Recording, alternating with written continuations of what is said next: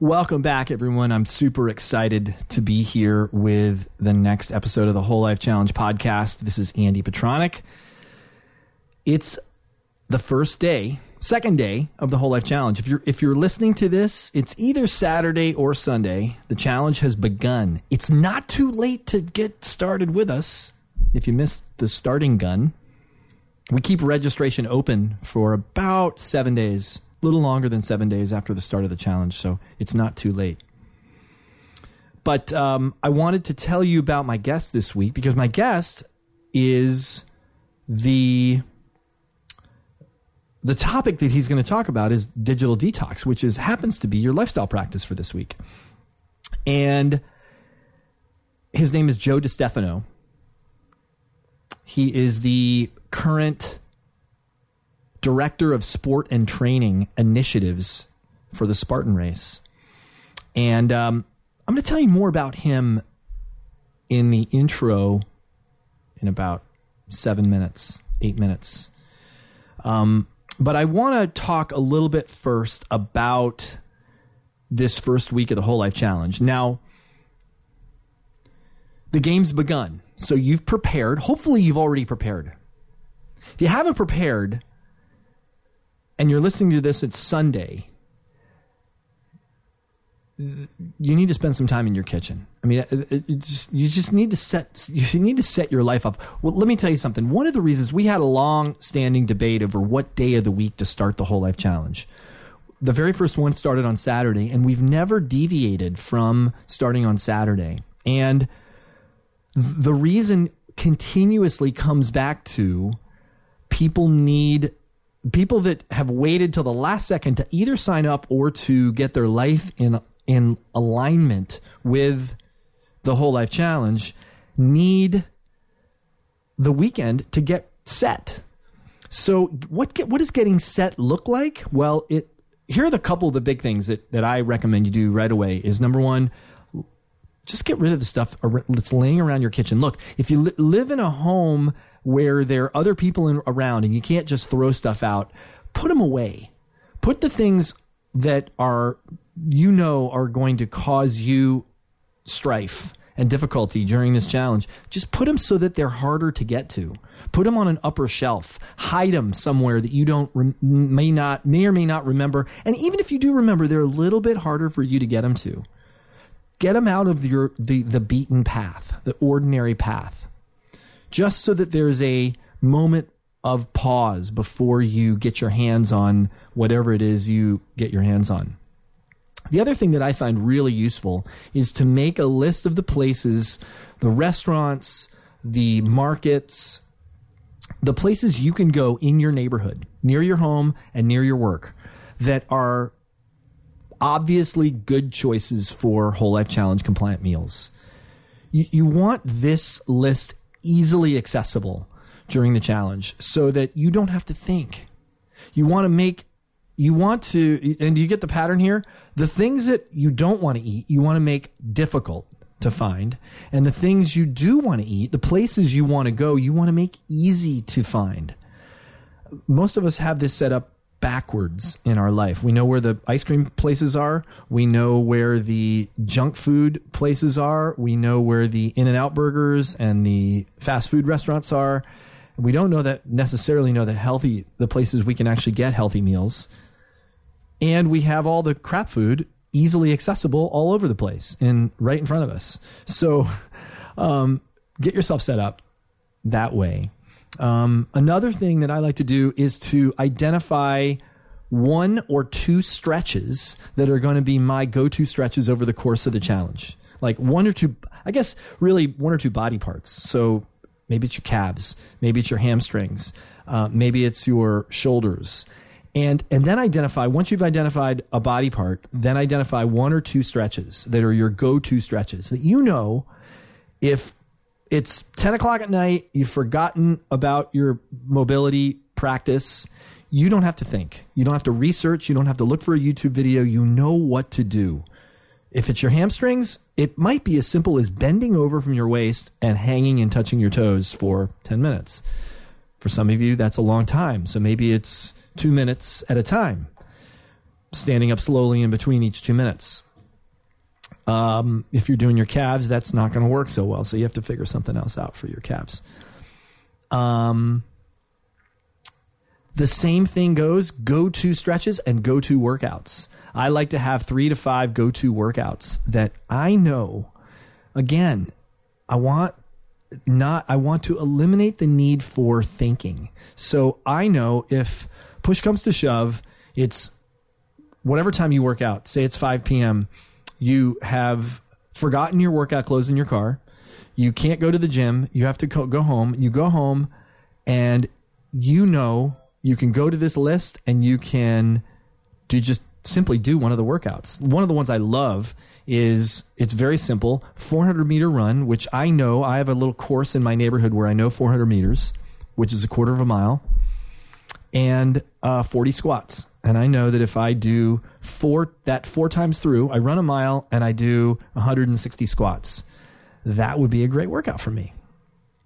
Might not be the best one for you, but that one works for me. That's a great go-to workout. Great example of one. So get yourself set up. This first week, let me talk also about the first week. It's very easy to go gangbusters the first week and maybe even proclaim how easy it is, maybe even do more than what's required. It's fine to be motivated. It's fine to be excited. It's fine to go crazy. It's fine to, it's not required. So I like to ease into this. And some of this is in knowing your personality and knowing how you respond to these kinds of beginnings and these kinds of rules. I love the work that Gretchen Rubin has done with her books in identifying the 4 tendencies. She has a book actually coming out. Boy, it should be coming out right about now, called The 4 Tendencies. She's done a lot of work on happiness, and you have a tendency in how you take action. I'm not going to go into more detail now about that, but check out her stuff. It's really great. She's actually been a guest on the podcast, and we're going to have her back on the podcast hopefully soon to talk about her new book. And by the way, if you haven't listened to that podcast episode, it's a great one to go back and check out. So please do. What was I talking about? Knowing how you take action. So how you start the challenge. It's 8 weeks. I know I say this a lot, and every challenge we have about 50% of the people of the challenge, or sometimes more, who don't finish. The idea is to set yourself up so that you'll finish. You'll make it through to the end, which just means showing up through 8 weeks. And I can't overstate enough the importance of that. That alone is the biggest predictor of long-term success in your health and well-being. Your willingness to show up in spite of what you think you need, or or you've got, or I got it down. So just consider that in this beginning of the challenge, and really excited to have you on board with us. And if you're not in the challenge, please, that's fine too. You can play along at home. You can still join us. There's still time. This is a great time for a commercial for our sponsor. Our sponsor today, guess what? It's the Whole Life Challenge. The podcast is brought to you by the Whole Life Challenge. And we do this. We don't have a sponsor for the podcast other than our own company, our own business. And we do it because we want to keep this. We're not in the business of advertising information, and we're not opposed to having partners, but it would take the right partner to have a partner as an ad for the Whole Life Challenge podcast. So it's like I said when I opened this podcast, it's not too late to sign up. The end of registration is on September 20. Boy, I should have my calendar in front of me. I believe it's September 26th. I believe it's 10 days after the start. So anyone that has missed the start, you can still invite them. I encourage you to do so. And let's get on with a podcast, shall we?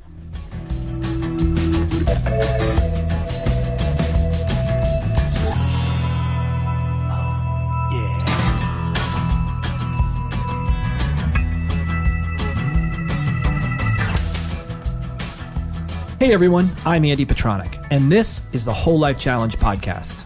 It's the place we talk to exceptional people about the things that make them tick, exploring their life successes, lessons learned, daily habits and secrets, what helped them to get where they are, and how they stay on top of their game. My guest today on the podcast is Joe DiStefano.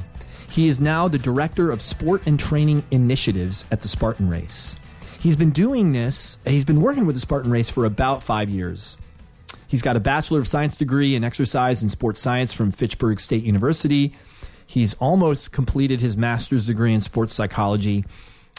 He is a wealth of fitness, endurance, training, information, and resources. The reason I wanted him as a guest this week in the podcast is he accidentally stumbled upon the benefit of digital detox in his own life. And I wanted him to tell that story. He's actually created a program. It's a very exclusive program. It's called Runga that we'll talk about during the podcast. That was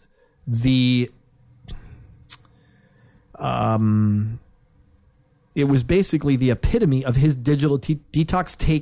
He took what happened in his digital detox and created a program around it with a very small group of friends that participate with him.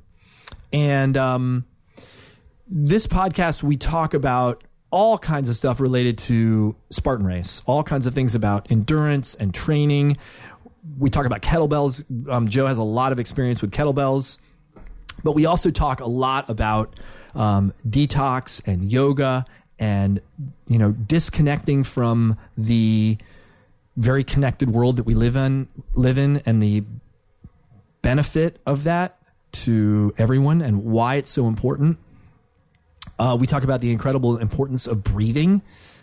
Logically that breathing is important because you die without it, but how focusing on your breath can have a massive positive impact on your entire life. It's a really, like I said, Joe is just a really fun guy and really, really knowledgeable and super expert at what he does with Spartan Race.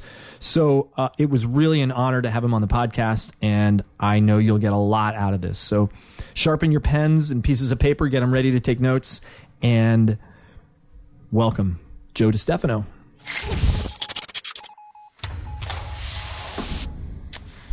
All right. I'm making a phone call here. I'm calling Joe DiStefano. He's my guest today on the podcast, and we're trying something totally new. Joe and I have never spoken in person before. He was referred to me by one of my last guests, Eric Remensberger, and it just so turns out I happened to be listening to the Ben Greenfield podcast the other day, and he happened to be a guest on it. So I know a little bit about Joe, but I'm trying to figure out. Oh, there we go. I'm calling him right now. We're trying something new, and which is recording, having never spoken before. Never done that before. Andy. Hey, Joe. How you doing, man? Good, man. How are you? Good, thanks. Thanks for, by the way, we're recording already, which I've never done before. So from the first words we've ever spoken together, we are recording. We're on. I think that's so awesome because, I think, I'm a big podcast fan, and I think a lot of times podcast guests, they say, right before we started recording, we were talking about this and really dove deep. And, and I didn't want your listeners to have that experience. And I think this morning when I woke up and got your email that we had a little misunderstanding, it was a great opportunity to kind of get out in front, because I think one thing I really think people need to do is live a little more spontaneously and with a little bit less security. So totally. Our first words ever being recorded. We'll see if we learn our lesson or if we... Well, it was very funny this morning, the interaction this morning, because in my head, I've always, when Eric first introduced me to you on email, I've always thought, oh, you'd make a great guest on the podcast. And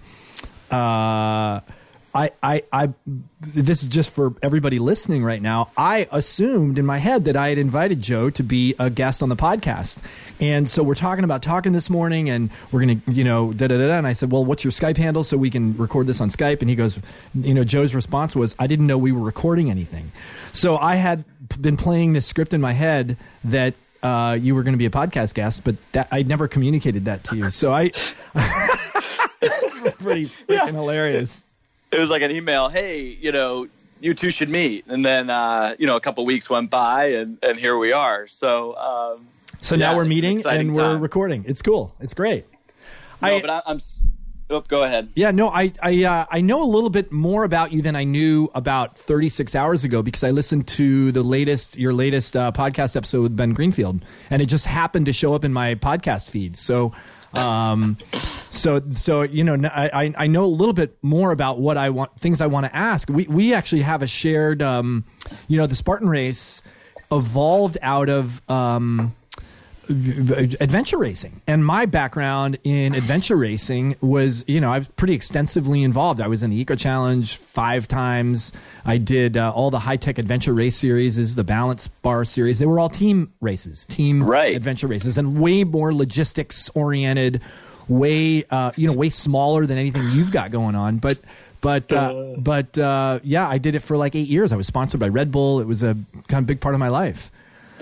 That's amazing. And you'll be happy to know I'm sitting on the floor of my place right now in Boston staring at Ian Adamson's bike. Wow. Who wow. I'm sure you know. Of course. Yeah, so he actually won a world championship or two on this bike. And that's a funny story. I can tell if you want me to. Sure, sure. Well, what's your connection to Ian? And I don't really know anything about your background, how you got started in Spartan. So, right. I'd love to find out more about it.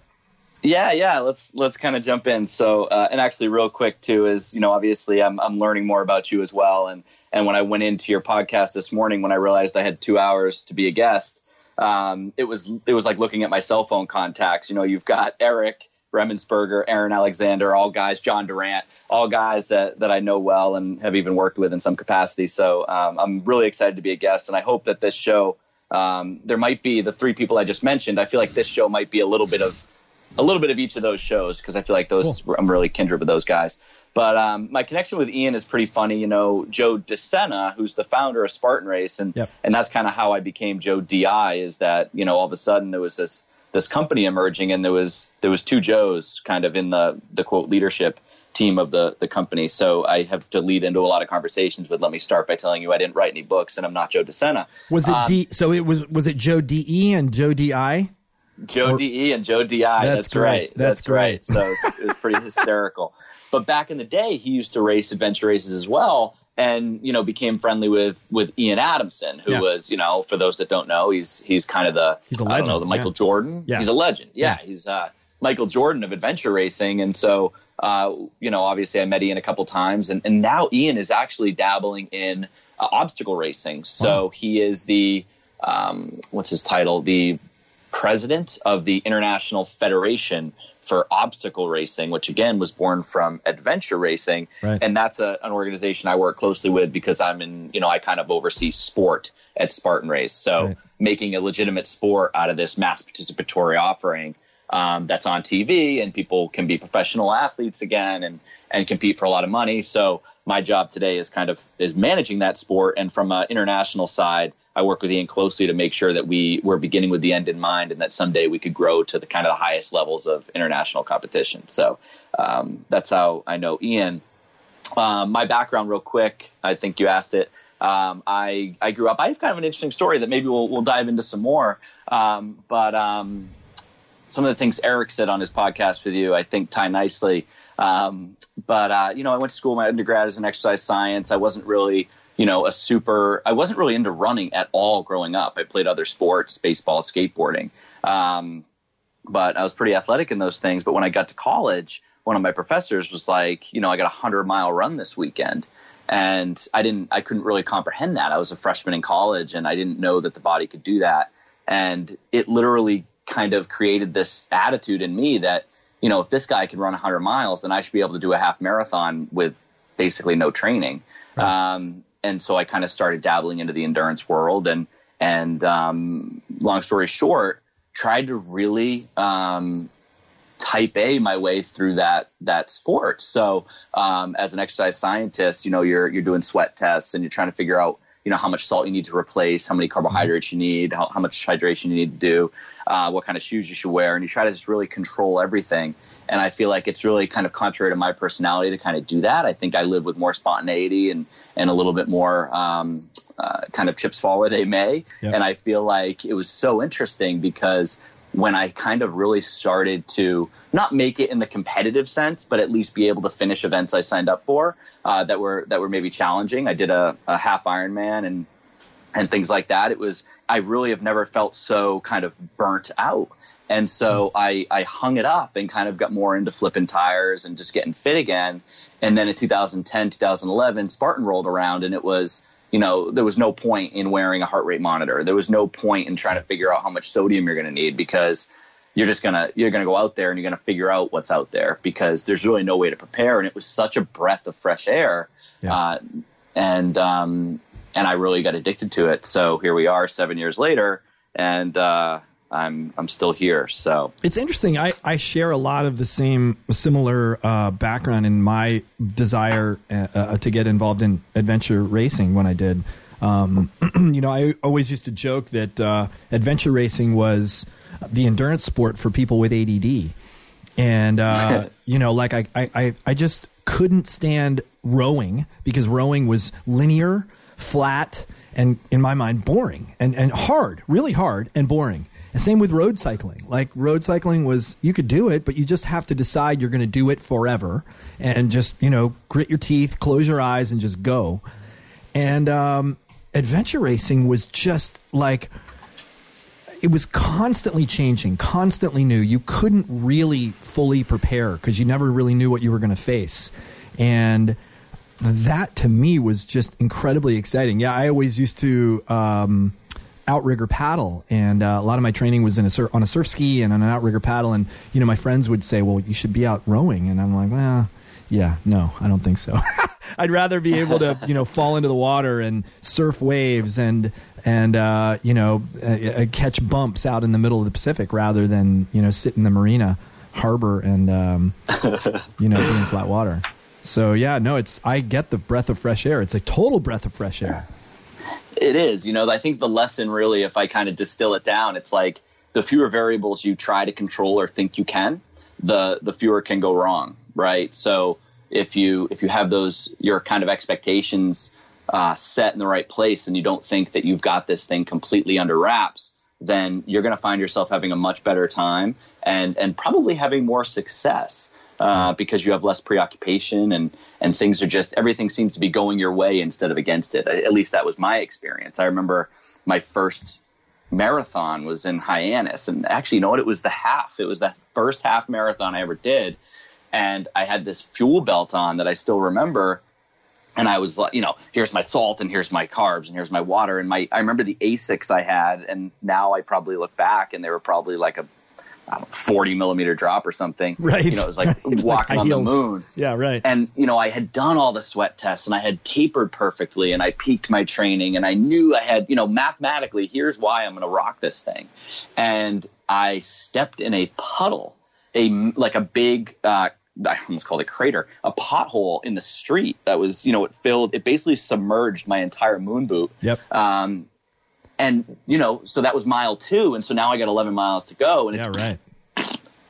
And it totally just, my mind, it was insane what it did to me, because I was fighting myself to keep going, because I thought I controlled everything. And there was one thing I didn't control, and that's that I would step in a puddle. So I think if I had fewer expectations and fewer preparations, I might have had a much better time.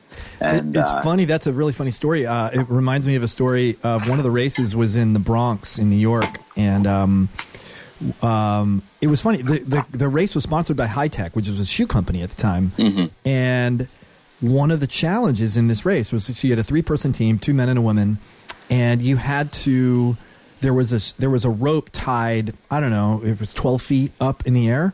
You had to unlace one teammate's shoe and get the shoe and tie it to this rope that was 12 feet up in the air. So you obviously had to use teamwork to get your teammate up there. But that teammate didn't have a shoe. And that teammate was me. And that was before a 10K. And I got about, I don't know, half a mile into the 10K, and I'm trying to run peg leg, one foot barefoot. And we're in the Bronx, so we're on pavement. We're on pavement. And then there actually was a lot of trails in this park we were in, but I just decided, the hell with this. I can't run. I felt like a three-legged dog. So I just took the other shoe off and I ran the whole thing barefoot. Never had done anything like that before, and put my feet on ice as soon as the thing was done. But persevered and. It was kind of ironic that this this shoe company sponsoring the race, and I couldn't wear the shoes. It was it was kind of funny. It is, but I bet you finished that run and felt just like an unbelievable sense of accomplishment and glee. That you just did this thing, and you shocked that was possible. Shocked that was possible. Like, and I wasn't a cripple afterwards. I didn't need I didn't need to throw my arms over my shoulders, my teammates' shoulders in order to make it. It was shocking, and I didn't know it at the time, but that was my first entry into barefoot running, which I've done a crap load of. I haven't done full barefoot running, but I worked with the Vivo Barefoot people and became a barefoot running coach. And that's really anything that I do. And when I work with people on running, it's all barefoot style running with no drop or barefoot style shoes or very little drop. I usually use Minimus now shoes, which are like 1 millimeter or 2 millimeter drop.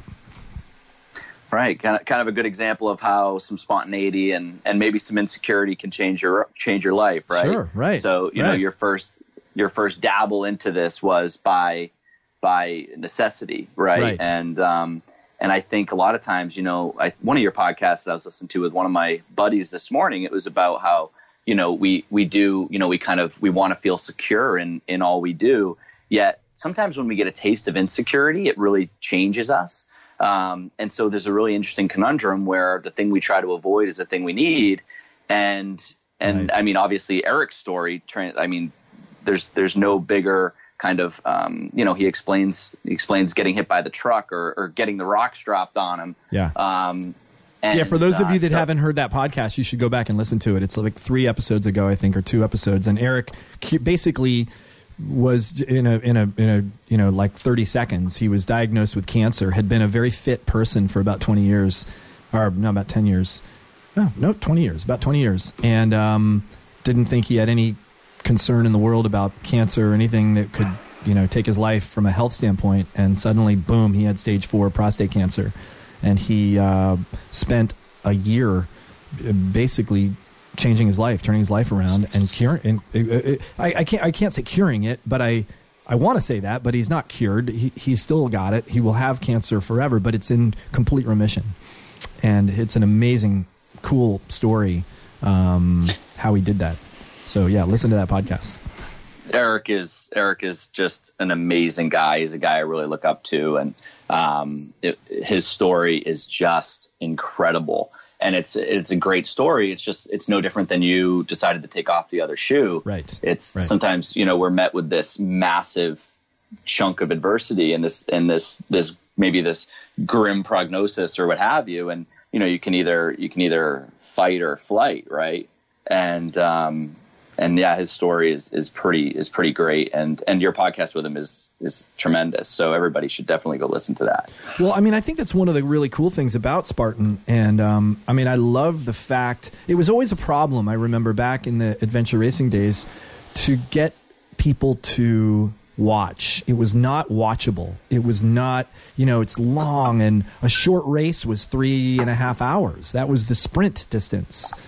Right. And and then there were the logistics of boats and bikes and then getting your whole team there. And it was a big for us. Our budget for the year was around $50,000 to travel to all the races and to transport all the bikes and gear and stuff. It was a big thing, and I love how obstacle racing. It's interesting to me that that no one thought of that back in the 90s. Like, I mean, it's weird to me now that it's, you know, the cat's out of the bag and it's so big and really cool. Like that was the, I don't know if you call it an answer, but obstacle racing eliminates all those things and keeps the great elements, which, you know, like the need to be able to deal with adversity on the spot without knowing what's coming, you know, I think is just phenomenal. Right. And I think that, you know, timing is everything. And I think that, you know, maybe if Spartan was kind of debuted in 1993 instead of 2010, you know, maybe it wouldn't have got off its feet. You know, it's if the exogenous ketone business tried to launch in 1995, I don't know how much luck they would have had. Right. So I think that's part of it. And I think a lot of these folks, you know, we've got this massive push to be fit and to move and to run specifically. I mean, look at the participation numbers of the New York City Marathon in 75 and 2005, right? My guess is that it's, you know, 9 guys and 90,000 guys. So yep. I think that there's this really big push to get people moving over the past, we'll say 10 years. It's exploded. And obviously it's been the past 20 or so. But I think that there's also this kind of life cycle, just maybe like you and me, definitely me, where you kind of dabble and then you start to get, you know, some experience under your belt, and then you start to look around, well, what else can I do? And so I think the time, 2011, 12, 13 specifically, I think there was a lot of people kind of looking around and looking for ways. We used to joke that Spartan was a bunch of couch potatoes and bored triathletes, because it was like, you know, either competitive athletes that just wanted something new, or people that, you know, maybe they had dabbled with running, but it just wasn't exciting enough. Yep. And here we are. So we have there's going to be 1 million. It's crazy to even say 1 million people are going to run a race this year. Wow. A Spartan. Wow. And is there a standard distance, Spartan distance that is that you guys have I don't know, settled upon? Is there such a thing? Yeah. So we have 3 distances, right? And it's meant to kind of be a driver, right? So you have our sprint, super, and beast. So the sprint is 3 to 5, and the super is 8 to 10. And all we tell you about the beast is that it's going to be over 13, and it's typically under 15. So you've got these 3 tiers, which is another piece of kind of, you know, maybe gamifying it a little bit, where you know, you run a sprint, it's a gateway drug, and then you find yourself wanting to do the super, and then we offer this thing called the trifecta, where if you do all 3 in a calendar year, you get an extra special medal. And so now you've got the bug. And then we've got some offshoot events too. We do some in stadiums. We do some really long ones that we call the Ultra. We do. We have a lot of other products too that are kind of on the horizon. Really short courses. So we're always innovating. Does each location have multiple distances? So you can, if you sign up for an event in Temecula or something, can you choose beast or sprint, or you know, or are they unique to their location? Yeah, it depends on the venue. It depends on the location. So many of them have 2 distances. So much of the time, if we do we'll say a super, the mid-distance event on Saturday, it's not unusual. We'll drop a sprint on Sunday. Got it. We also have trifecta weekends, which are kind of the talk right now, where we do all 3 events in one weekend. Oh, that's cool. And there's people out there that do all 3 events. So they run the really long one on Saturday, and then the 2 shorter ones on Sunday back to back. So so it depends on the race, but it's typical that there's 2 distances or more. And is there a standard number of obstacles? Like, do you have a ratio of like there are 5 obstacles per mile, or 2, or is it just random? Yeah, so the sprint's always going to have about 20, the super will always have about 25, and the beast will always have about 30. Sometimes we throw some extras in. It's not always by the mile, because some of these obstacles they require pretty large build pads and things like that. So if we got we might have a mile of trail running where we don't have anywhere to build because it's tight, single track or something. So. But yeah, there's always a standard number, and there's also kind of standard obstacles for each distance, right? So if you run a sprint, there's going to be a rope climb, there's going to be a spear throw, there's going to be some 6, 7, 8 foot walls. Right. If you run a beast, there's going to be, the obstacles are going to get harder, and you'll still have your spear throw and your standard ones. So with each distance, you might get kind of a few extra and a few tougher obstacles each time you step up. Now, did you get involved in it because you love doing them, or like did you get involved from a business standpoint because you love doing them and you just were like, I want to do this for a living, or how did you get pulled into the business of helping grow the movement and grow the race? Yeah, well, if you want the true story, so basically what's funny I want fake. I want all fake. Just make something. You want the, because So Joe DE DiStefano, he's an adventure racing guy, and he also, after that he kind of dabbled in Ironman, and he's got a very impressive kind of race resume there. And so what's funny is when he first started, it was 2004, and I was still in college at that time, and my professor who ran the 100 miles, his name's Dr. Jeff Godin, he was like, hey, you're starting to get into this. I signed up for this race called the Death Race. Uh-huh. And I was kind of like, that doesn't sound very fun. Is that the one up in New England? It's in Vermont. Yeah. Vermont. So, yeah, or it was. It's, Good God. No longer going on. Right. But for perhaps obvious reasons. But I was like, you're going to be out of your mind. I'm not doing something called the Death Race. I'll run 9 miles today if you want. Yeah. But so as long as I know the terrain, where we're going to be and what time we're going to be back. So he goes, and he didn't have much success. He's like, it was so epic. We had to bring rocks to the top of a mountain in a wheelbarrow for 24 straight hours, and I quit because my back broke or something. It was just some ridiculous story. Yeah. And I was like, that doesn't sound very fun. So the next year he says, hey, you should come back and do the Death Race with me this time. And I was, no, I'm not going to do that. 2006, 2007. So he keeps going back. Huh. And every year this event, basically the event, it wasn't time capped. It was, this event will end when 85% of the starting field is done and they've quit. It's crazy. And it was outrageous, and you never knew what it was going to be. Right. So you didn't know if you were going to get there and have to do a century bike ride, or you didn't know if you were going to get there and have to do, wheelbarrows up and down a mountain for 24 straight hours, or, you didn't know. And so to me, in kind of an exercise scientist brain, like, why would you ever put yourself through something you couldn't train for, or you couldn't understand? And I just couldn't, I kept telling Jeff, like, I don't want to go hang out with you and that lunatic Joe up in Vermont. Like, I don't get it. It's not appealing.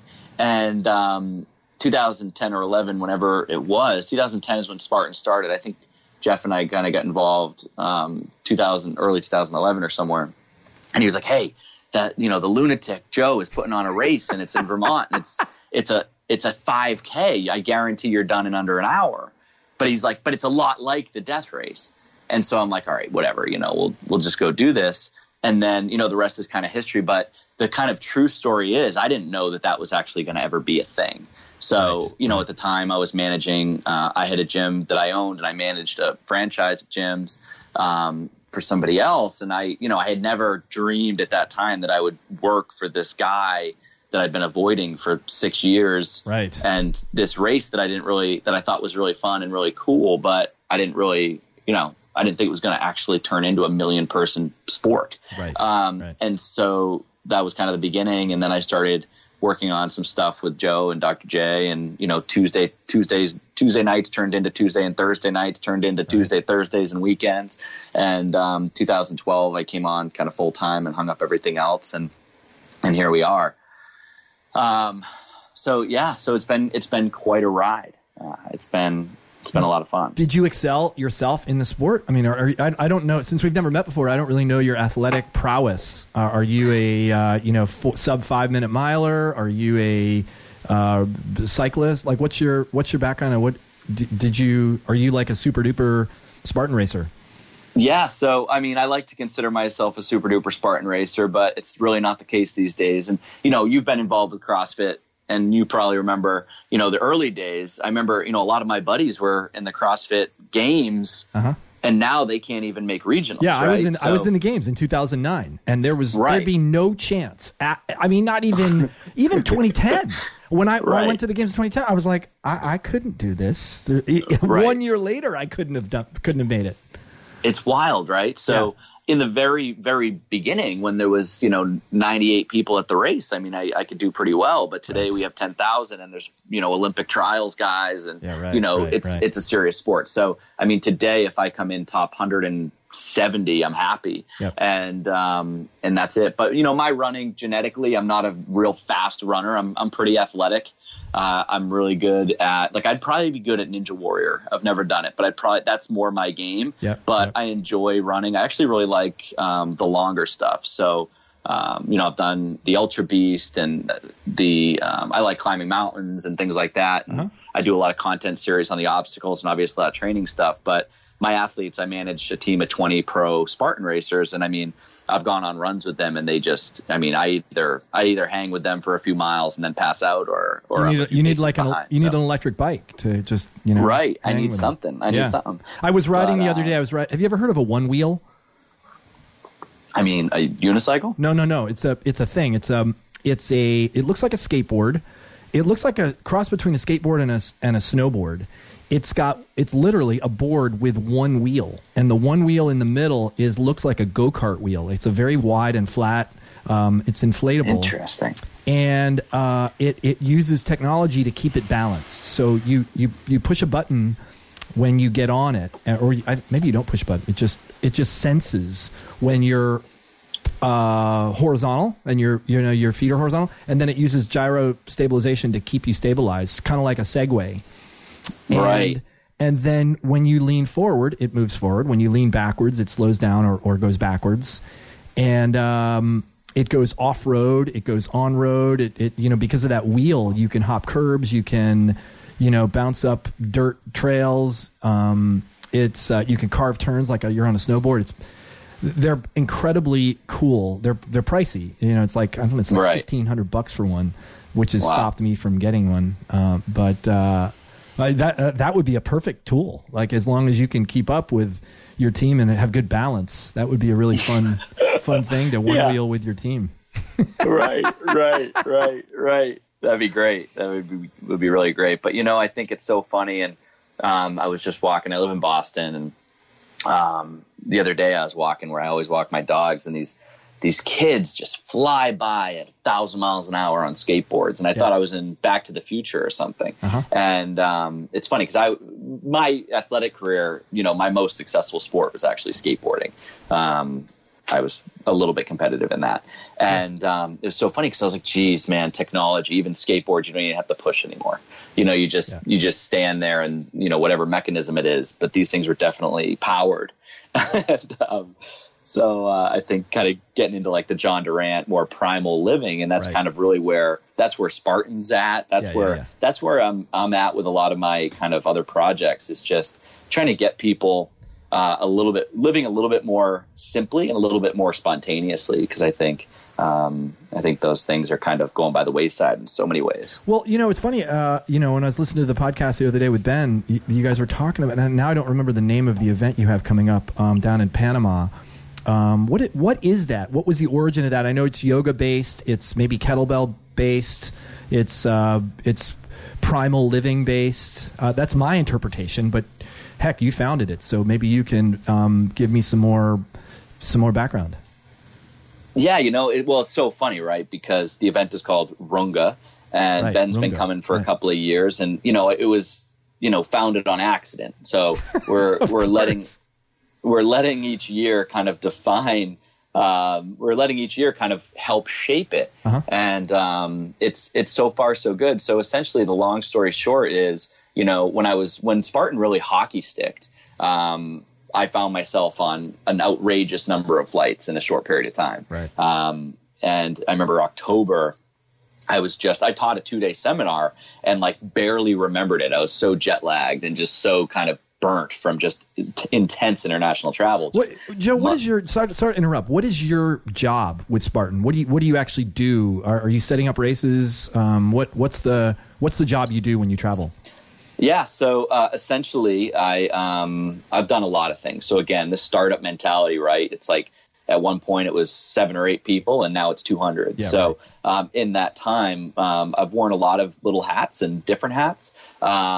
But my primary role all along has been training in sport. So when somebody looks at Spartan, they say, well, what do I train? How do I train? What do I wear? What do I eat? What do I bring?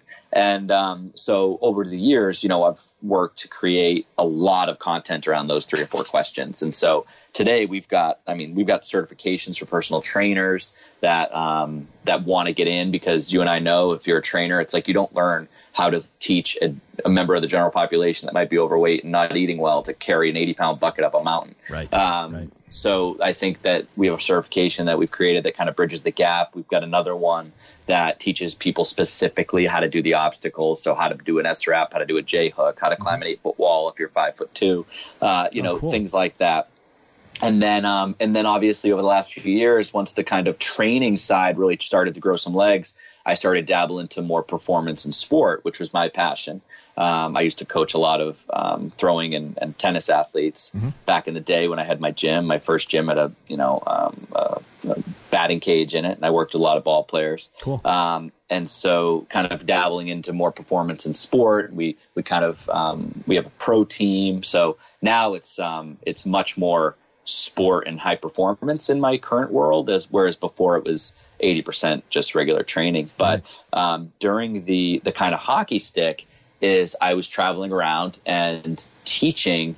Most of the travel I was doing was teaching 2-day workshops to trainers around the globe from over 10 countries at this point.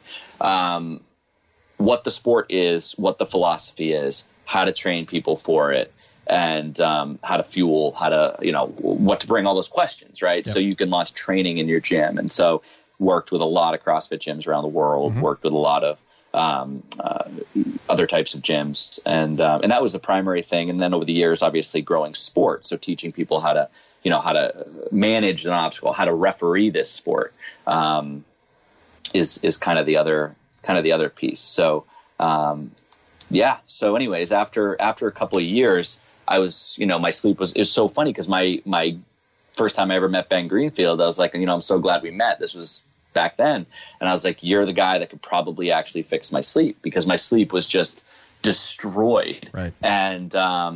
And so long story short is I went on vacation, and I was like, you know what? I'm not going to bring either one of my computers, and I'm going to charge my phone, but I'm not going to bring the charger, because I want to make sure I really digitally detox here. And I'm going to go to That's commitment. Serious. Wow. That's great. Well, I realized that I needed to do something profound, because I realized that I think my email inbox had 10,000 emails in it or something at that time. And I realized that just picking my phone up was creating a stress response. Sure, right. And I thought of this again when I was listening to Eric's podcast this morning, and he says, like, we're all cancering. He uses cancering as a verb. He does. That's right. Because we all have cancer. And typically, our body and our immune system is really good at combating the bad, and the good man, the hero always wins, and the villain always loses. But sometimes the villain wins.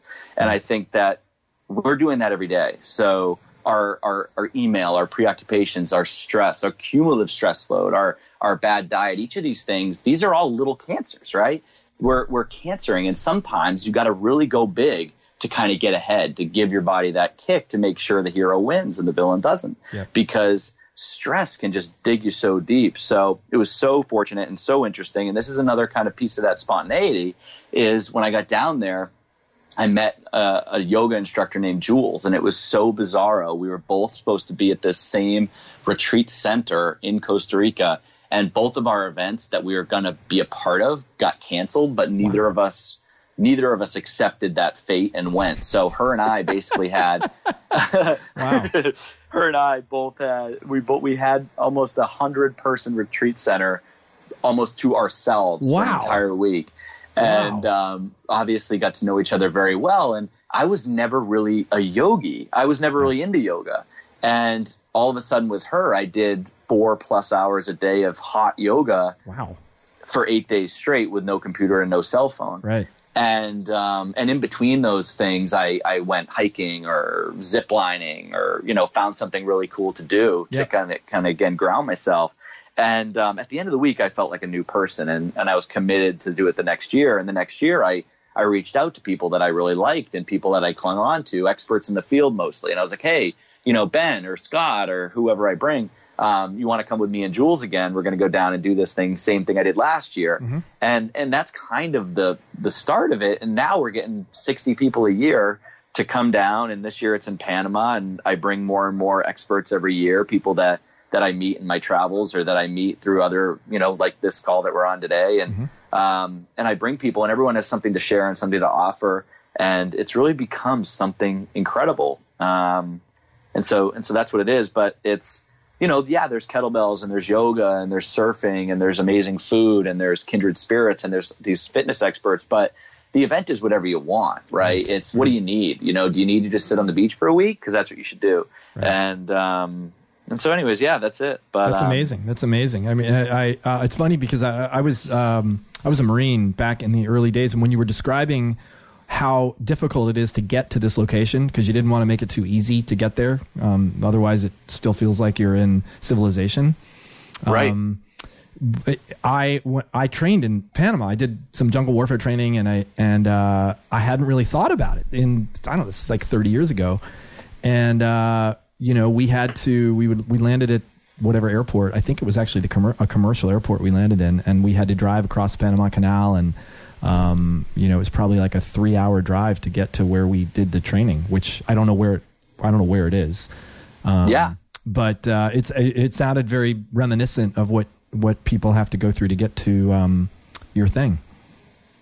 Yeah, and it's undecided if we're going to continue to make it as hard as we did this year. But but ultimately, the other thing too to remember is that I do all the heavy lifting. So right. The beauty is you're going to go somewhere no one has ever been, and you would never go because you would never do what we had to do to make sure you could get there. Right. Totally. So that's kind of the piece of it. But I think the big thing here is just like you running the marathon with no shoes on, or the 10K or whatever. It's like you just have to immerse yourself. You just have to, if you want to make a change, you got to do it. It's like I remember when I was in high school, I bought a car and I was so excited, and it was a standard. It was a manual transmission, and I had never driven a manual transmission. But the next day I was driving that thing to school if it killed me. And my parents thought I was insane, but I was like, bucking down the street. Mm-hmm. But that's how you learn is you just dive in. If you want to learn French, go to France. We did a thing. Go ahead. Sorry, didn't mean to interrupt. No. It's and that's what Runga's about. Is like you might not know what you want to change or how you want to get spit out, but if you jump in, you're going to figure it out, and the universe is going to tell you. We in the whole, you probably don't know so much about the Whole Life Challenge, but in each challenge we do a weekly, what we call a lifestyle practice that changes week by week as the challenge goes along. And one of those weekly practices always has to do with some sort of digital detox. Now we're not usually extreme in the detoxes, like we don't say, okay, for this week you have to leave your phone at home and not conduct your life without your phone. We haven't ever done that. Right. Because it's a different environment. You're still in your life. You're not in Costa Rica or Panama, and you're not doing this intentionally. Right. But one of the ones we did about a year ago was no social media for the week. And literally, no. We're always very clear that we don't mean that you can't. We mean that that's the practice this week. And if you do, you just don't earn your lifestyle points for that day. And with the exception being if you're in social media for your work, okay, you have to manage what's work and what's not work. Right. And man, the backlash, the anger, it's just, look guys, it's just 7 days. You don't have to do it. You can lose your points.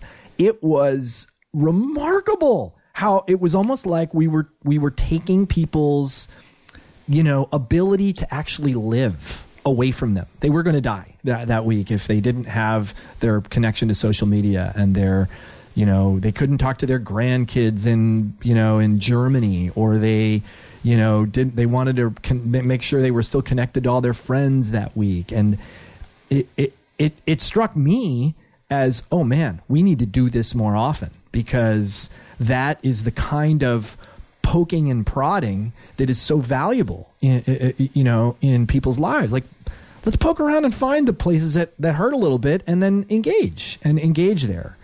And it's so valuable.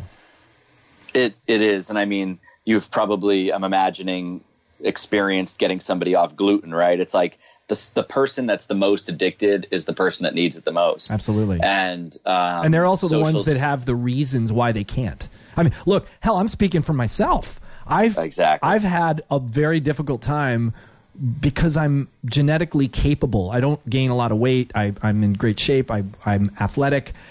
I can eat bread until the cows come home, essentially, and there's no impact. So I am the person you're actually talking to, talking about. Right. But you know what's so funny, and here's the deal is, you know, like Runga as an example is a once a year thing, and we typically have 50 spots. So we typically sell it. But I bet if I didn't make a mandatory digital detox part of it, we could probably sell 200 spots. Right. So it's a massive turnoff for people. But here's the deal. After 3 years, 4 years of taking a lot of people's cell phones away for a week, this is how it goes. They don't want to do it. You know, oh, it's my alarm clock. I got kids at home. I got my, you know, Aunt Sally. Yep. But granted, we have a follow-up to all those points. We wouldn't bring 50 people to the middle of the jungle and not have, you know, alarm clocks or something. Yeah. But but here's the deal is like day 1, they're anxious. Day 2, they're anxious. Day 3, they're sort of like, like I actually feel a little relaxed. Here's the deal. Right. Day 7, they don't want it back. Wow. So last year, at least 50% of my group, which was 60 people total, made a joke or reference to not wanting their phone back after a week without it. Wow. So there's this, just like, you know, fast, sometimes the first day is the most miserable. Yep. It's the same thing with social. And you start to realize, just like I did 5 or 6 years ago, that it's a real thing. And the space you make for creative thinking and emotional thinking and others and connection grows exponentially with every minute you're not tuned into something else, because it's an addiction, just like a gambler rolls the dice. Checking your likes is the exact same thing, and it's profound. And again, every year I'm surprised at how hard it is to get people to do it, and then how kind of unanimous the feedback is after people actually do it.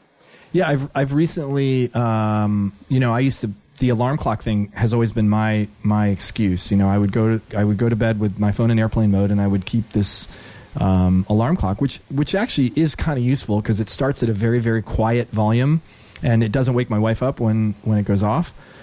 But I only need an alarm clock 1 day a week. I get up to teach class at CrossFit LA.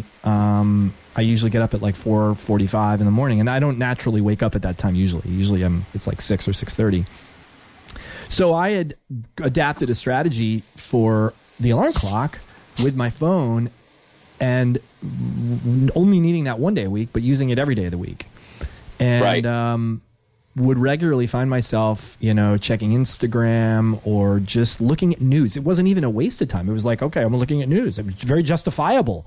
I'm you know, I'm checking the weather for tomorrow because I need to know what kind of pants to wear or whatever, and I'm, you know, want to be up to date on the on the news. And about a month ago, I bought a little travel alarm clock. It's a tiny little thing from Amazon for $10. And it's battery operated, makes no sound, and I committed to no phone in the bedroom except for the night that I have to get up, because that alarm, I have not found a analog alarm clock that will be as quiet as that one is, and, you know, kind of useful.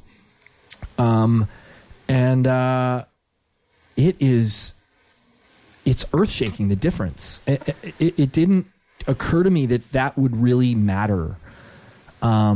You know, I also have a little thing I'm playing around with in the mornings to not check email or social or news or anything before an hour. Once I wake up, the clock starts, and I have an hour to not let stuff like that intrude. And before that, with the immediacy of the phone in my hand, that couldn't happen. It's there, it's on. I turn it out of airplane mode, and it's amazing the power of simply moving its location and making it a little bit more difficult to use. It's had a profound impact for the last month. I don't even like to actually use my phone for the alarm clock anymore, but my wife it makes my life rough when she wakes up at 4:30 in the morning. So I'm used to right. I'm going to do that. Yeah, there's certain costs to doing business. Absolutely. No, but absolutely. And I think, we have these 8 kind of lifestyle habits we teach. And one of them is control the first 2 hours of your day.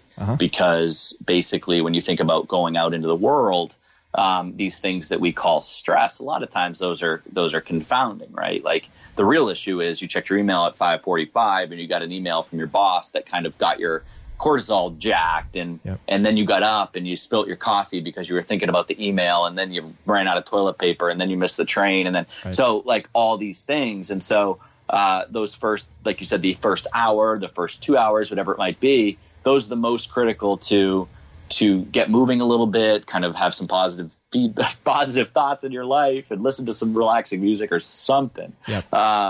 And obviously that's super challenging, and with families and kids and jobs. But the more we can do it, the better. The more we can kind of not let things in. It's not controlling. It's just doing things to let the minimal amount of things in that could potentially knock us into the wrong trajectory. Yeah, I mean, and hell, if 2 hours seems like an exorbitant long time to you, if you're listening, start with 10 minutes. How about if you just avoided the phone? My habit was to walk into the bathroom, sit down on the toilet, and check I would read. I have a couple news emails I get, and then I would go to the Wall Street Journal app, and I would look over the daily stuff, and I would be there for 15 or 20 minutes. What if you just didn't do that? What if you started with just reclaiming the first 20 minutes of your day or 10 minutes of your day?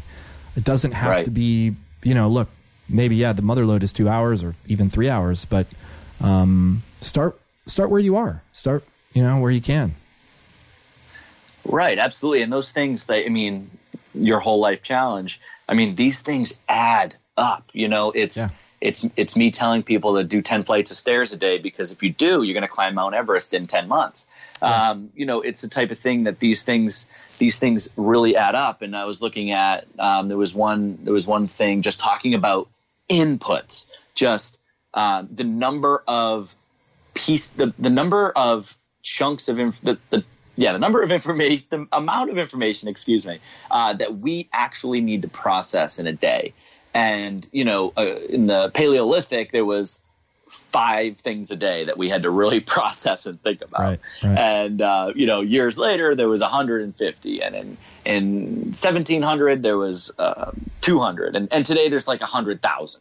It's like exponentially more. So those 5 minutes, like when you sit on the toilet and look at your phone, you got the Instagram pings, the Twitter pings, the Facebook twings, you got the emails, you got the data, you got the CNN, you got this and you got that. You've got, in the first 20 minutes of your day, you've got 600 things that you just dealt with. Yeah. And if you take that 5 minutes over time, that's an exorbitant amount of time that you've saved, and an exorbitant amount of data you've saved your brain from having to process, which that's that cumulative stress load that just adds up and creates, in my opinion, a lot of negative health consequences. Yeah, I agree. Couldn't agree more.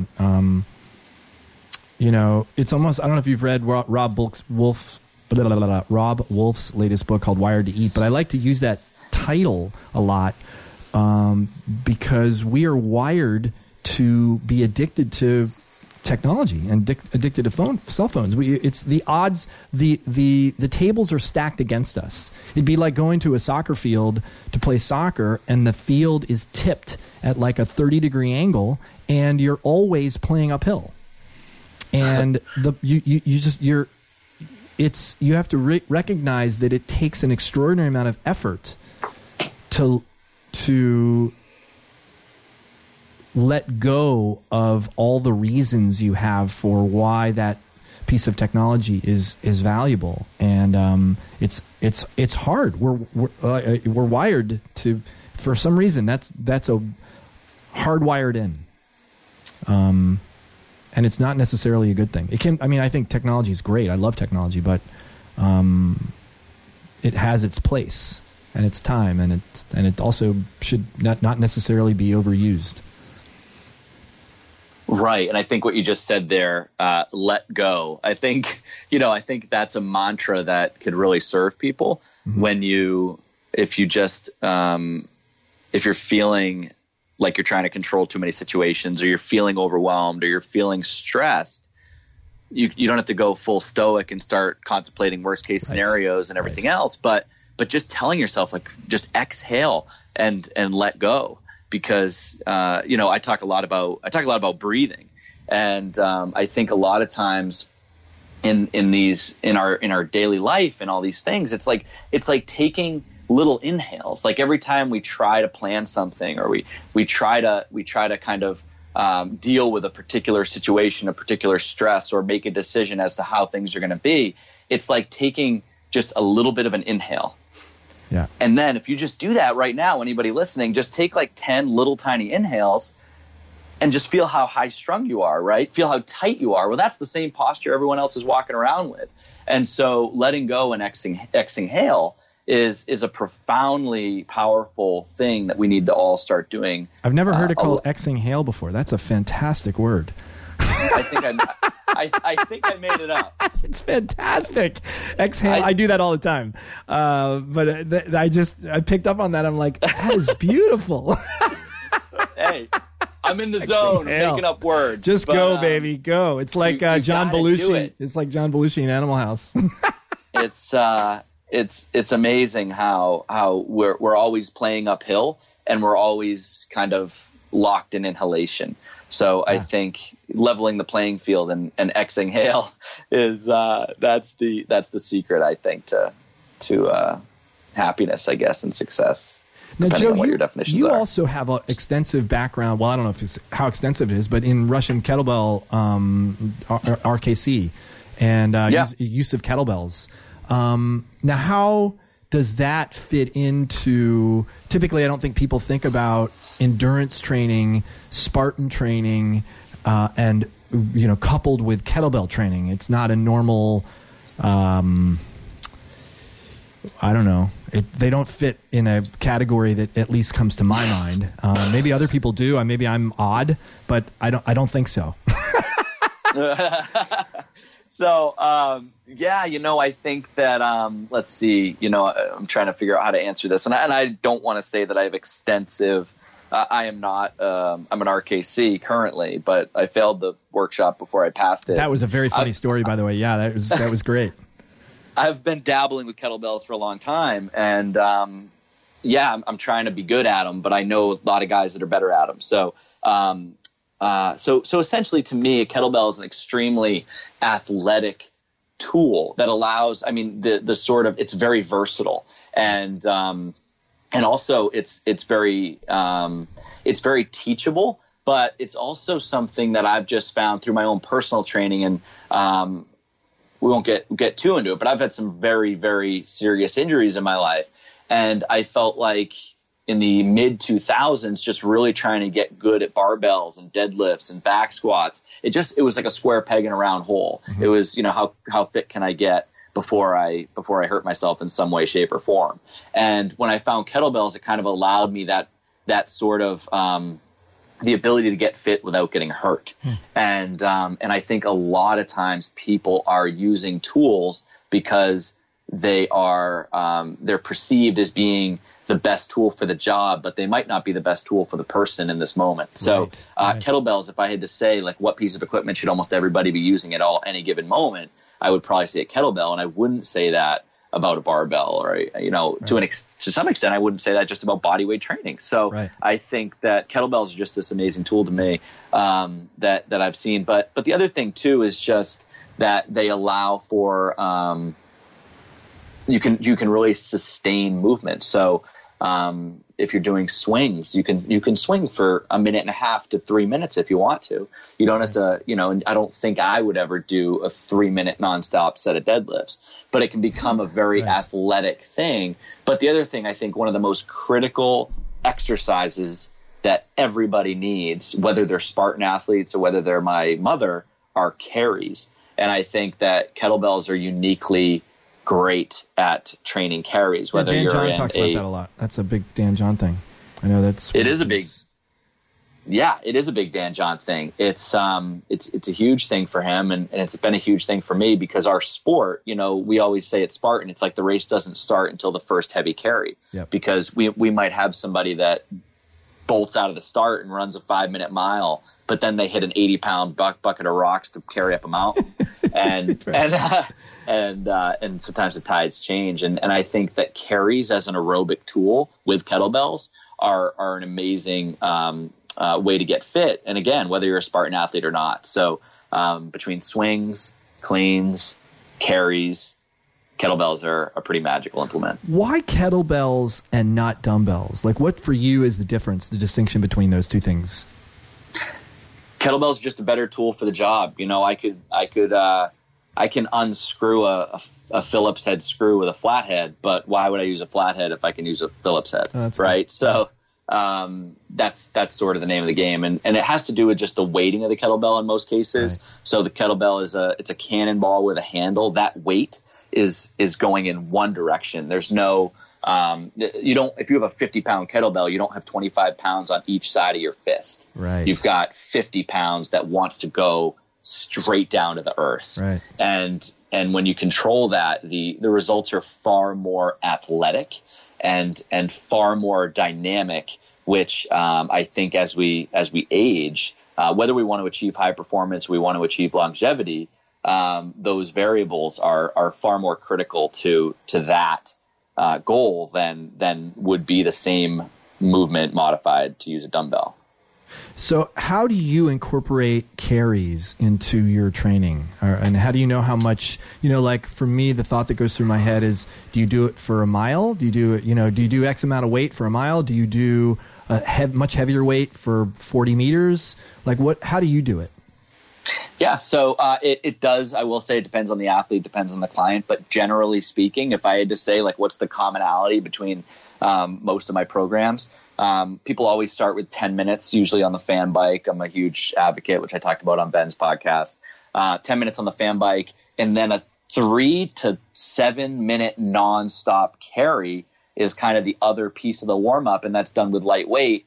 I personally do 5 to 7 minutes a lot with two 12-kilo kettlebells. And there'll be, it'll be 2 minutes at farmer's position, then a minute in the rack position, a minute in the overhead position, back to farmer's sometimes. Oh, that's cool. And so you're just kind of using these light weights to further that warm up. Mm-hmm.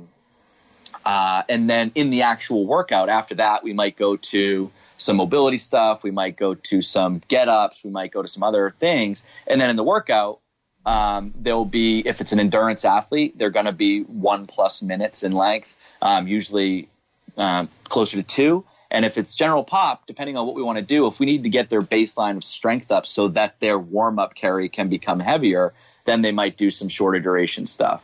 With a Spartan athlete, a lot of times at the end of a workout, you might do a 1 mile carry, yes, with something that's sub-maximal. So at the race, we'll have a 60 to 80 pound weight for, upwards of half a mile. Mm-hmm. So we might use a 30 to 40 pound weight for a full mile at the end of a workout. And that might be at a 10% incline. And in the Spartan race, you can't bring it up to farmers or overhead, right? It's a bucket. So you're not, do you train that way in your training? Just you have to carry it in farmers? Yeah. So, it depends. So we've got sandbag carries, we've got bucket carries. Right. So the bucket has to be carried in a bear hug position. Okay. And the sandbags can be carried whichever way you choose. So we'll train specifically with athletes, but generally we'll do quite a few overhead carries. And actually I do those more for the breathing, the breath benefits, because it's really hard to not use your diaphragm if you've got weights over your head. Right. Same with farmer's carry, I suppose, but the difference in position is more to do with facilitating different types of diaphragmatic filling than transference to the sport. But if you're in a bear hug position with the bucket, then perhaps the goblet squat position, holding the horns of the kettlebell is a transferable location for a carry. Yeah, if you've got one kettlebell. Absolutely. And typically the heavier ones are done in goblet. in by the horns. Right. And those will be, a minute or less. And then the lighter ones are done for longer durations, and it's double bell in rack. Right. Oh, in like a up at rack, a clean position. Yeah, like the top of a clean. Top front squat. Yeah, that's cool. Now, how are your go-to workouts like for yourself? Are they typically kettlebell workouts? Are they body weight workouts? Are they, you do a lot of travel, so you may not have equipment to train with. What do you do? Right. So I do a lot of body weight stuff, and more.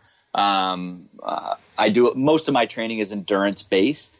So push-ups, pull-ups, and step-ups. If I'm traveling, those are my go-tos. I really think those are great exercises, and I'll typically do them in some kind of endurance-based fashion, with certain levels of output that I need to hit. So, as an example, if we look at kind of the common circuit training, right? Let's say we were going to do, you and me, we were going to do like push-ups, pull-ups, and step-ups, and we're going to do 10 rounds. Okay. We might get 30 steps a minute in our first round of step-ups and 17 rounds in our last round of step-ups, Sure. right? Yep. And so that's kind of a degrading output over time, which is kind of the opposite of endurance, right? So what I'll typically do is I'll do exercises. I'll come up with rep schemes or output levels that are easy for 15 minutes and then are hard for another 15 and really hard for another 15. So an example of that might be 24 steps a minute on a step up, and we might do a 3-minute block, and that might lead into a 3-minute block of push-ups, and we're going to do 8 push-ups a minute. So I got to get 24 push-ups in this 3-minute block. And then I might go to 5 pull-ups, and I got to hit 5 pull-ups a minute for that 3-minute block. And so that's not hard for the first 3 or 4 rounds, but it's really hard for the second 3 or 4 rounds, and then the next 3 or 4 rounds after that. So those are my personally my favorite workouts that take 25 minutes to get hard, and then they just get harder and harder and harder, and they don't end until you cannot get that level of output. Wow. That sounds cool. It sounds like a cool way to. That's like there was a workout I created a long time ago. We called it the Vortex, and it was similar. You vortexed yourself out because you couldn't keep up with the speed. It was a running workout. You had to run 1.5 miles, and every minute on the minute you had to do, I think it was 3 to 5 burpees and somewhere like 5 to 10 jumping lunges. And if you didn't make it, the only way to finish the workout was to finish the 1.5 miles. But if you didn't make it, you vortexed yourself out, and that was the time. That was your time for the workout. Right. Which was always quite amusing for people. Right. Like, Jesus, I only moved like 12 feet in the last minute. Right. No, but that's it. And anything you can do to kind of get people's minds into the workout. So it's not just, I really don't like sufferfests. Yeah. I really don't like, I like some kind of, call it gamification or call it something else, but something that you're really focused on. Like I got to get 2 more pull-ups this round, and I got 20 seconds to do it. And then I'm going to be away from this thing for 6 minutes, and I'll be thankful for that. So, something to kind of keep people super engaged and also performing at a really cool level. I've seen in myself and in athletes just amazing results training this way. And yeah, for sure. And I think with kettlebells, it's kind of the same deal. It depends. When I was training for the RKC, doing a lot of volume, and I talked about this a little bit on Ben's, is just I knew that I had to do 100 snatches in 5 minutes with a pretty darn heavy weight. Yeah. And so it's a 1.5 pood, right? It's a 24 kilo. It's a 24, but the best part was, and I feel bad that I didn't say this on Ben's podcast, is because I went in, I was under 160. I think 160 was the benchmark. When I got to the RKC, Dan John was like, "Oh, that's a 22 kilo." What do you mean? I 160? went in. Your weight was you weighed 160? Oh, got it. I weighed in at under 160, and I think if you're under 160, unlike the RKC of years past, it used to be if you're a guy, then you use a 24 because I think Pavel's thing was if you get in a bar fight, you're not going to be able to ask what weight class the person's in. Exactly right. And I like that mentality until you're a 150-pound guy trying to do 100 reps with 24 kilos in under 5 minutes. Right. Totally. So what was great was I was fully prepared. I actually successfully did the snatch test about a week before in LA, before my RKC, and I was jazzed. And when I got there and Dan was like, you're actually in the 22 kg weight class, a part of me felt horrible and a part of me felt stoked. But yeah, I finished the test in like 4 minutes. So, but what I did with that test was I wanted to master two things. I wanted to master the 5-minute time domain. Yeah. And I wanted to master 100 unbroken snatches, right. Or as close to unbroken as possible. And so from a metabolic perspective, I did a ton of 5-minute stuff.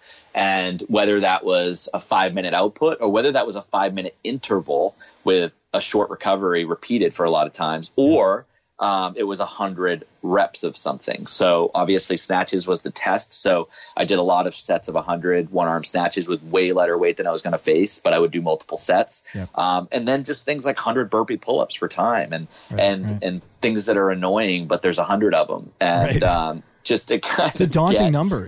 I mean, I remember back in the early days that when I got started with CrossFit, we did something called a 100-day burpee challenge, and it was do 1 burpee on day 1, do 2 burpees on day 2, and it's not a real smart thing to do. Like I don't recommend people go out there and do a 100-day burpee challenge simply because it's just you in the last 10 days, let's see, you're doing 90, 91, 92, 93. You're doing like over 1,000 burpees in that week, and you're so over the front part of your body is so overtaxed, shoulders and elbows, and there's no recovery. And but that number, that 100 number, is a mentally daunting number, and I that's cool that you train at that number, because I think about it. I'm like, I've done 100 rep workouts before. I don't particularly like them because they mean something's going to suck. Something's going to be hard. Something's going to challenge my will to keep going. It's going to challenge my will to hang on to a weight, a kettlebell. And I don't particularly like that. Exactly. No, like, it doesn't matter what it is, like pull-ups, push-ups, burpees, burpee pull-ups, swing. It always sucks if you do 100. Yes. And so that's the number. And I think the gateway drug to doing 100 of anything is 10 reps on the minute for 10 minutes. And that's kind of it's a way to make it suck less. Yep. And then you just keep reducing that rest period, and then you do 100 in less time, and try to get to 5 minutes, obviously. So yeah, it's fun, but I mean, it's also a great number to have a standard for yourself. Like 100 burpee pull-ups is a fitness evaluation. How high was the pull-up bar, and make sure your chest hits the ground, and you can do that every couple of months, and just have that sufferfest every 3 months or whatever the number is. I get a little pukey feeling in my back of my throat when you say do that every couple of months. I'm like, what? It's so horrible doing it. Like doing it every couple of months just sounds terrible to me.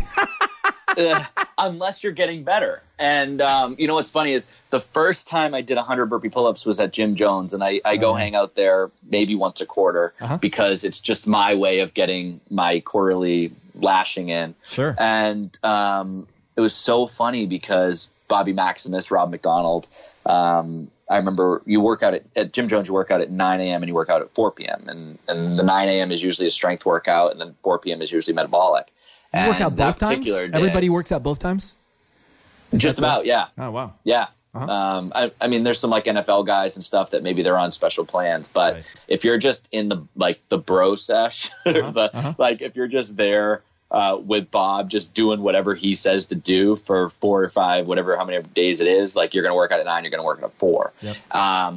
And there was one particular day that he put strength in both. So it was like, it was bench press in the morning and hack squats in the evening. And I was like, oh, dude, I was all like ready for the ski erg, and I was all ready for some metabolic stuff.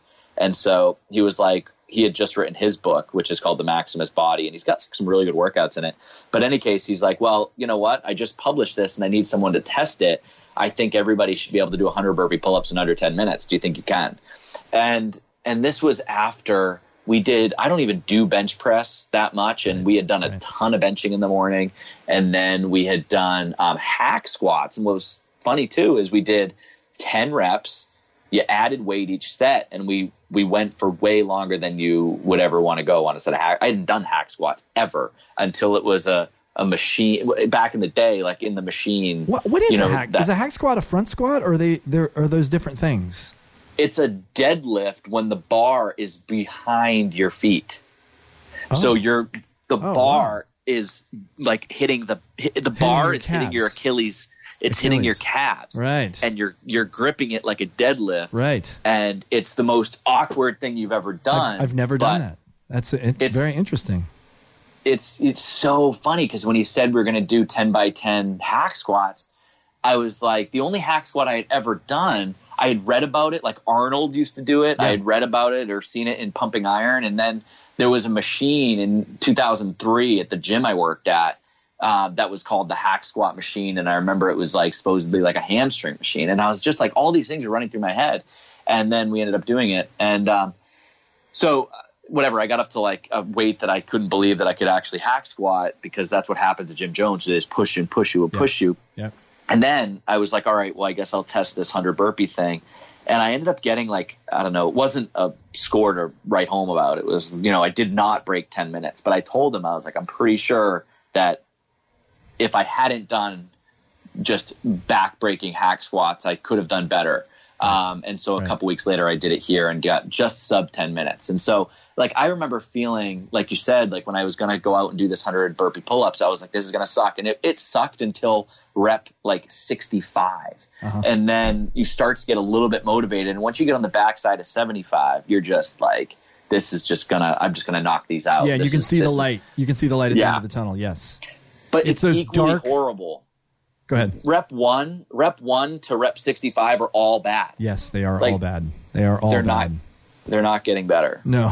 I remember when I first did that first time I did that was trying to figure out as I was going what the best grip was, because I started to play with, okay, do I want a front grip so I don't really have, because jumping is an issue. And jumping, it depends on how high the pull-up bar is over your head, but I was on an 8-foot pull-up bar, and I'm not a tall guy, so there was a good-sized jump for me. And I didn't want to miss the bar, and I didn't want to necessarily look. And so I started playing around, and the position I adopted that I still think I would use today if I have the space for it is I actually stand perpendicular to the bar. I don't know. I stand with the bar running through as if it would run through my body, which I guess is perpendicular to the bar. And I jump and I grab the bar with each hand on either side of the bar. So it's a funky grip pull-up. But I never miss. I don't even have to look because I grab it like a claw, So your head's just going to one side. Yeah. Yep. So it's interesting. So it's like a neutral grip. Yeah, and you twist, actually. You don't even feel like you're going to one side. You just twist and you pull your chin over the bar. And when I do it that way, I don't have to look up. I don't have to. I'm very confident of my where I am. And it just changes things for me. So, and I figured that out in the first time I did it. So I've been doing it that way ever since, and it works much better for me. Yeah, no, that sounds awesome, because especially when you get obviously you're just getting smoked and you're starting to get a little delirious and you're trying to jump and you're always like, I don't know if I'm going to miss or I'm going to pull and hit my teeth or like there's a lot of things going through your head, but you're just like, I'm almost done. It doesn't work if you're doing them inside of a squat rack, because you don't have space for a burpee. But like when you don't, it's a good way to try it. Totally. No, maybe all right, hey, do it this week and I'll do it this week and we'll see how we fare. Oh, fuck. Okay. All right, you're on. I'll do it this week. I had I went stand-up paddleboarding last Saturday, which is not something I do. I've never done stand-up paddleboard surfing before. I've only done flat water. And I went out with a buddy of mine who brought the boards, and he brought 3 different size boards, and it was me and one other guy that were the neophytes. and we went out in the surf. This is on a really small day, probably 1 to 2 foot surf on the Santa Monica beach. And I really took to it. Like the balance was good for me. I used to be a paddler, so I got the movement of paddling, and we got about 2.5 hours in, and I had been on the bigger, longer, wider boards, and I wanted to give my friend's board a try, which was an 8.6, which is pretty small for a stand-up paddle surfboard. Right. And I got on it. Now, one thing I didn't tell you is he didn't bring leashes for any of the boards. Oh. So we had been, because typically in his way of thinking, and mine actually, leashes were safety devices. Well, they're devices to keep the board from getting taken in all the way to the beach, which is an energy suck and time suck. You don't really want to do that, and it keeps the board from hitting other people. But there were no people at this beach, so he didn't think we don't really need leashes, and I was thinking the same thing. But I was beat, and it was 2.5 hours into this surf session, and I was like, a bigger small set came in, and I was in the impact zone, and I'm like, God, I really do not want to chase this board down. I'm just going to push it over the wave. So I pushed the board, gave it a big push to get it over the wave, and the push wasn't big enough. It stopped, and it got caught by the wave. Board comes back at me. I dove for the ground, for the underwater, but it hit my leg and kind of my just to the outer side of my shin, and my skin exploded. It was a big dramatic thing underneath my wetsuit that I didn't really know how dramatic it was, and until I went in and I saw blood coming out my wetsuit, and I'm like, oh wow, it really did something. And so this is a long way of saying I haven't been working out for the last week because I didn't want to tempt myself by and rip the stitches out or anything else. But I'm starting to get a little bit anxious, and I think to get back to it, and I think that would be a relatively docile way to do some fun stuff this week, is to jump back in with 100 burpee pull-ups.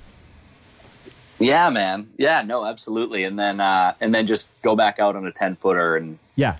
Oh yeah, no, I am actually. I told when we finished that day. So I drove myself to urgent care, got the stitches, took videos of it, the whole thing. It was actually kind of funny to me, the whole thing. I'm like, God, I just got off easy. Like this could have hit my face. Could have hit you in the head. Yeah. Absolutely. I could have been unconscious and dead. I mean, for God's sake. So, I felt very, very grateful that I got off this scot-free. And but I called my friend later and I said, dude, I said, don't worry about this at all, because he was feeling bad. And I said, I am so in.